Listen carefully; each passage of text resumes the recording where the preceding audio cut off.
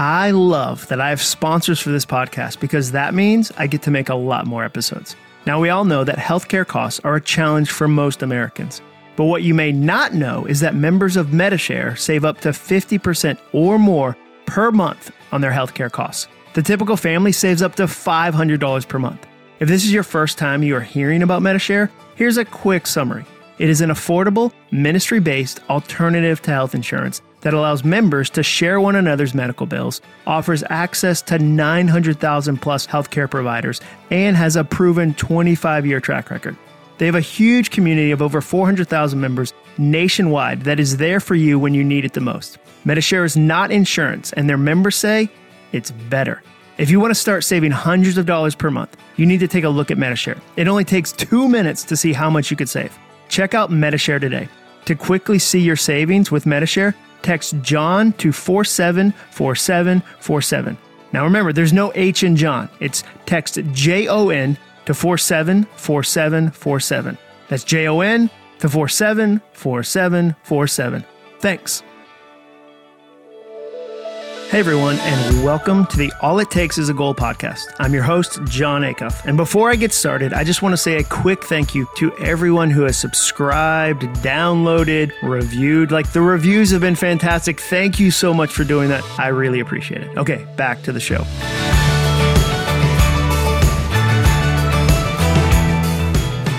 I love goals. Why? Because a goal is the fastest path between where you are today and where you want to be tomorrow. And best of all, finishing a goal feels amazing. You will never forget the first time someone calls you doctor. You will never forget the moment you finish playing your first song on that guitar you've always wanted to learn. Some of you listening right now have an acoustic guitar in the closet that is like, please come get me out of the closet. And you will never forget the first episode of the podcast you record and actually release. That's why restaurants have their first dollar bill framed behind the cash register. They did it. They finished. I want that feeling for you. I want you to have that moment. I want to help you cross the finish line of whatever goal you care about, because the future belongs to finishers. That's why I'm doing this podcast. In today's episode, we're going to talk about why I think that you should grade your year on a curve. Did you ever have a teacher who graded on a curve? I never really fully understood that concept, so I looked it up recently. It's a process of making sure the grades are distributed across a range of scores. The simplest way a teacher does this is to find the difference between the highest grade in the class and the highest possible score, and then add that many points. So, let's say the highest grade in the class was a 92, and a 100 was possible. Everyone in the class gets 8 additional points on their score. The 92 becomes a 100, the 85 becomes a 93, the 71 becomes an 80, and so forth. Actually, I did that math wrong, didn't I? The first 3, I was right, like 92 to 100, that's 8. 85 to 93, that's 8. 71 to 80 is 9. I got the math wrong on that. I'm a writer, so I'm going to call writer on that. Like, I had done 2 math problems correctly, and the third one, that third one was a doozy. Adding 8 to 3 different numbers, what am I, a calculator? Ugh. Now, the teachers that grade on the curve were always my favorite because it meant I always had a chance. Don't you think of Dumb and Dumber when I say that? So you're saying there's a chance. They're saying there's a shot. They weren't gotcha teachers, that rare breed of educator who is looking for mistakes instead of victories. I had a few of those growing up. Maybe they came to the profession jaded. Maybe years of difficult work soured them. But there was a sense that they had a radar for catching you doing the wrong thing versus finding you doing right. That approach to life is not limited to education. It exists in bosses, marriages, and friendships. If you do 99 things right and 1 thing wrong, those type of people will focus all their attention on the mistake.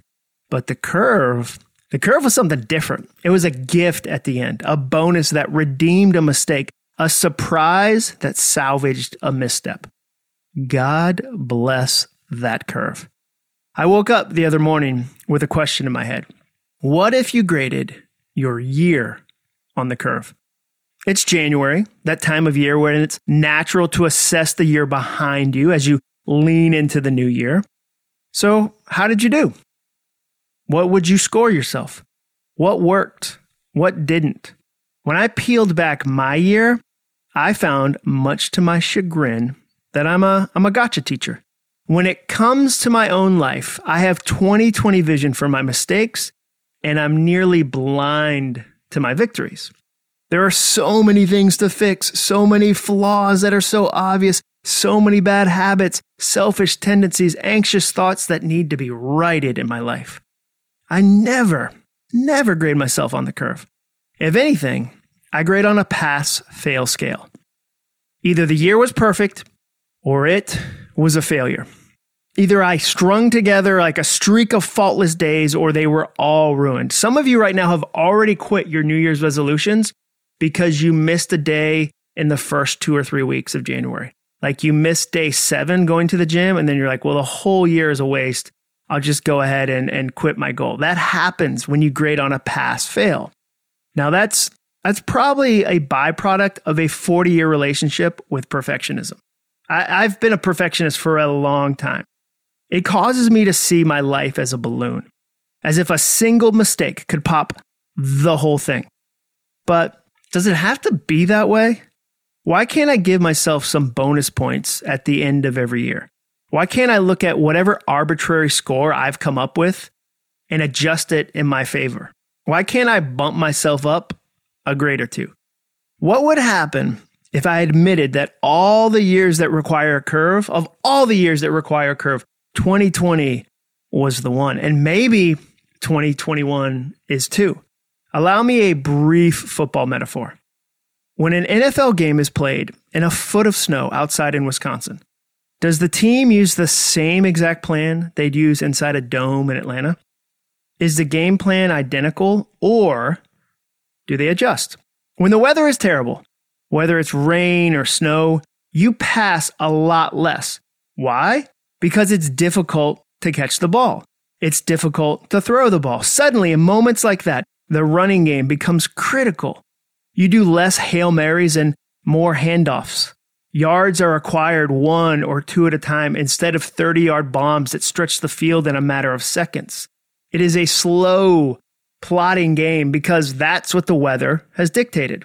The next day, when Monday finds the team watching game film, the coaches don't criticize the quarterback or each other for not throwing enough. No one says, last week when we were playing inside in Atlanta, we had way more receiving yards. We really failed when we played the Green Bay Packers in that foot of snow. They don't do that at all. They grade on a curve. In a temperature-controlled, meticulously sculpted grass field dome, 300 passing yards is amazing. In a foot of muddy snow, with visibility of feet, not yards, with hands that are concrete blocks from negative temperatures, 100 passing yards is good. The conditions change the grade. Can we all admit it snowed a lot in 2020? And it's probably going to snow a lot in 2021 too. There's good here. There's always good here. There is. There's positive things about this year. There were positive things about last year. There's always good if you look hard enough. But even the most positive person has to admit that the drifts are deeper and higher than usual. My neighbor, for instance, is a pilot. He doesn't know what will happen with his job. I've told him to work on a side hustle, but it appears that it's very difficult to build an airport in your backyard and fly your own 747 out of your neighborhood. Like, if you want to end up on the Nextdoor app, start landing 747s in your cul-de-sac and see how long somebody's going to be like, did anyone else notice that huge airplane? And then also like coyotes. I'm getting a lot of both, like big airplanes and coyotes. My other neighbor is a musician. 30 tour dates became 0 with very little warning. My other neighbor is a special ed teacher with 4 kids of her own. Virtual school is virtually impossible for her right now. You know this. We all know this. For months, we've all said, I can't wait for this to be over. What's this? The global pandemic, the economic crisis, the political unrest, the lockdowns, the masks. These are weird days, and I don't think they're going to end. I think they're going to evaporate. I think it will be gradual, the fog clearing slowly, burning away bit by bit as a lazy sun rises higher and higher. It won't be a single day when it's all over. We'll probably have months and months of reawakening, of better things blossoming on their own accord, seeds pushing through the concrete of 2020 instead of bursting forth all at once. We'll look up and eventually we'll realize we did it. We made it through. Our families, our neighbors, our communities, the world threw everything it had at us from every possible angle, and we're still standing. That day is coming. That train has already left the station. You just can't hear it yet. We can't see it yet, but it's somewhere far away perhaps, but it gets closer every day. Which leaves us waiting. We are all waiting. We're trying to assess last year and live in this new year. And as we do, I think we should all grade on the curve. If 2020 was a normal year, maybe I'd deserve a C-. If I was still a gotcha teacher, looking for my mistakes, perhaps I'd point out all my flaws and I'd nitpick my 2020 to death. But this is not a normal year. With the curve, I'm going to give myself an A. No, strike that. I'm getting an A+. Was I perfect? I wasn't. There are regrets and mistakes aplenty. Some days, 2020 pushed me down a flight of stairs. Some days, I just threw myself down that flight of stairs on my own accord, a rumbling, tumbling tangle of sweatpants and Netflix binging. But that doesn't matter because this year's curve is so very generous. I put that theory into practice last year with my running goal. In 2019, I ran 1,000 miles. It was the most I've ever run in a single year and one of the largest goals I've ever accomplished. It took me until December 18th to complete. I was able to achieve that in part because I ran 2 half marathons that year. One in the spring in Nashville, which is super duper hilly, and one in the fall in Murfreesboro, Tennessee, which is so flat and so amazing. Now in 2020, I wanted to hit that goal again.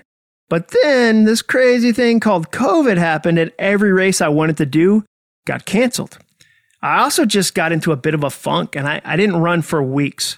It's interesting that sometimes when I'm stressed out, I do less of the things that I know help me alleviate stress. Have you ever done that? Like in a stressful moment, you stop doing all the things that you've known for years will actually help you. You'd think in my mid-40s, I turned 45 last December, which is, I think that's midlife if you live to 90. But you'd think in my mid-40s, I wouldn't need to be reminded that running is good for me. And yet for a solid month, I didn't run a mile. I eventually picked things back up in April and started to work again on my goal in earnest. In September, I ran the math. Like I looked at the numbers, I used Strava to keep all my stats together, and I realized I wasn't going to hit it. I was going to miss the goal. I was too far behind, and I didn't have a shot at 1,000 miles. Usually, that's the moment I give up. Like I know that. In my history, I know that's a give up moment. I say something like, well, my goal is impossible. I can't hit 1,000 miles, so I should just stop running altogether. Like, what's the use? Instead of finishing out the year and running another 200 or 300 miles, I grade myself on the pass-fail scale. I feel like I failed and I quit. If I can't be perfect, why bother? I've long said that perfectionists would rather get a 0 than a C-, and that's exactly what I was about to do. It's so true, by the way. The perfectionists in your life have the messiest cars, and they used to have the messiest offices. Like nobody's going to offices right now, but they have the messiest cars. Like there's water bottles everywhere, and they always move the stuff out of the passenger seat like it just got there that day, and you're like, I'm pretty sure this Taco Bell's, like it has the little Chihuahua dog on it. This is an old bag of Taco Bell food.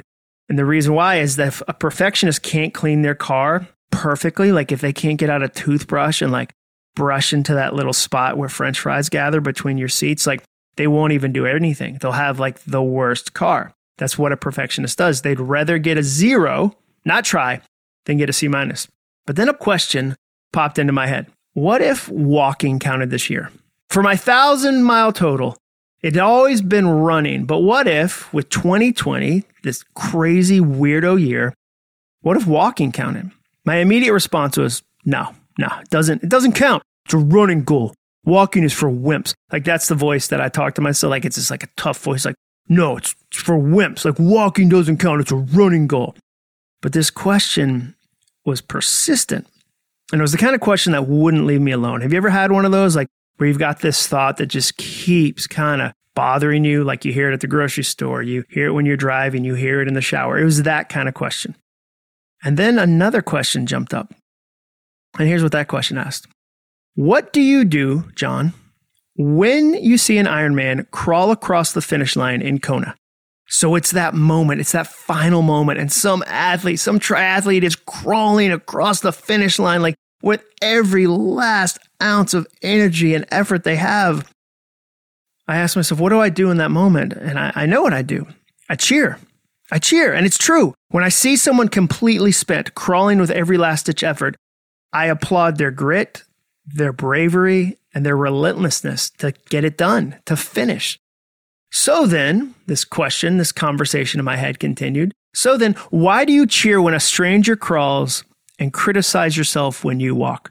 Ooh, that's the tweetable question right there, isn't it? Why do you cheer when a stranger crawls and criticize yourself when you walk? Ooh, that one left a mark. Why am I gracious with others and hold myself to an impossible standard? What if walking did count? What if a lap around the neighborhood with my wife counted? What if a walk through the woods with a good friend counted? What if the cool down walk after a run counted? What if, and this is crazy, what if it all counted? I decided to try it. On September 16th, after running 5 miles, I saved the run in the Strava app, and then I started a new session to record my cool down walk home. It was only 0.84 miles, but I felt like I had jumped a tremendous gap.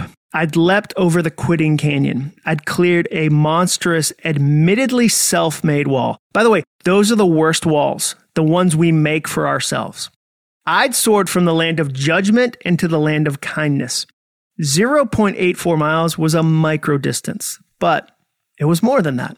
It was a gift I was giving myself. I was grading on the curve. I hit my 1,000-mile goal in 2020. I actually ended up at about 1,050 miles. I walked 155 miles, which means I gave myself about a 15% bonus. I graded on the curve about 15%, but it's bigger than that. If I didn't walk that 0.84 miles on September 16th, I would have quit running within a few days. I would have given up my whole goal because it couldn't be perfect. Instead, I declared that walking counted, and then I proceeded to run an additional 242 miles in 2020. That's the part that kills me. If I hadn't given myself a little bit of grace, I would have missed 242 more miles. That 0.84 turned into something much bigger. That's what happens when you grade on the curve. It might not seem like much at first. It might seem silly. Some perfectionist's voice inside you might scream, that doesn't count. But I'm here to tell you that it does. I'm here to tell you that a little bit of self-kindness always turns into something bigger than you expect. I'm here to tell you to put down that red pen. Find less flaws and give more bonus points. Grade 2020 and 2021 on the curve. Thank you for listening today. If you liked this episode, please review it and subscribe so that you don't miss any of the ones that I have coming up in the future. See you next week. And remember, all it takes is a goal.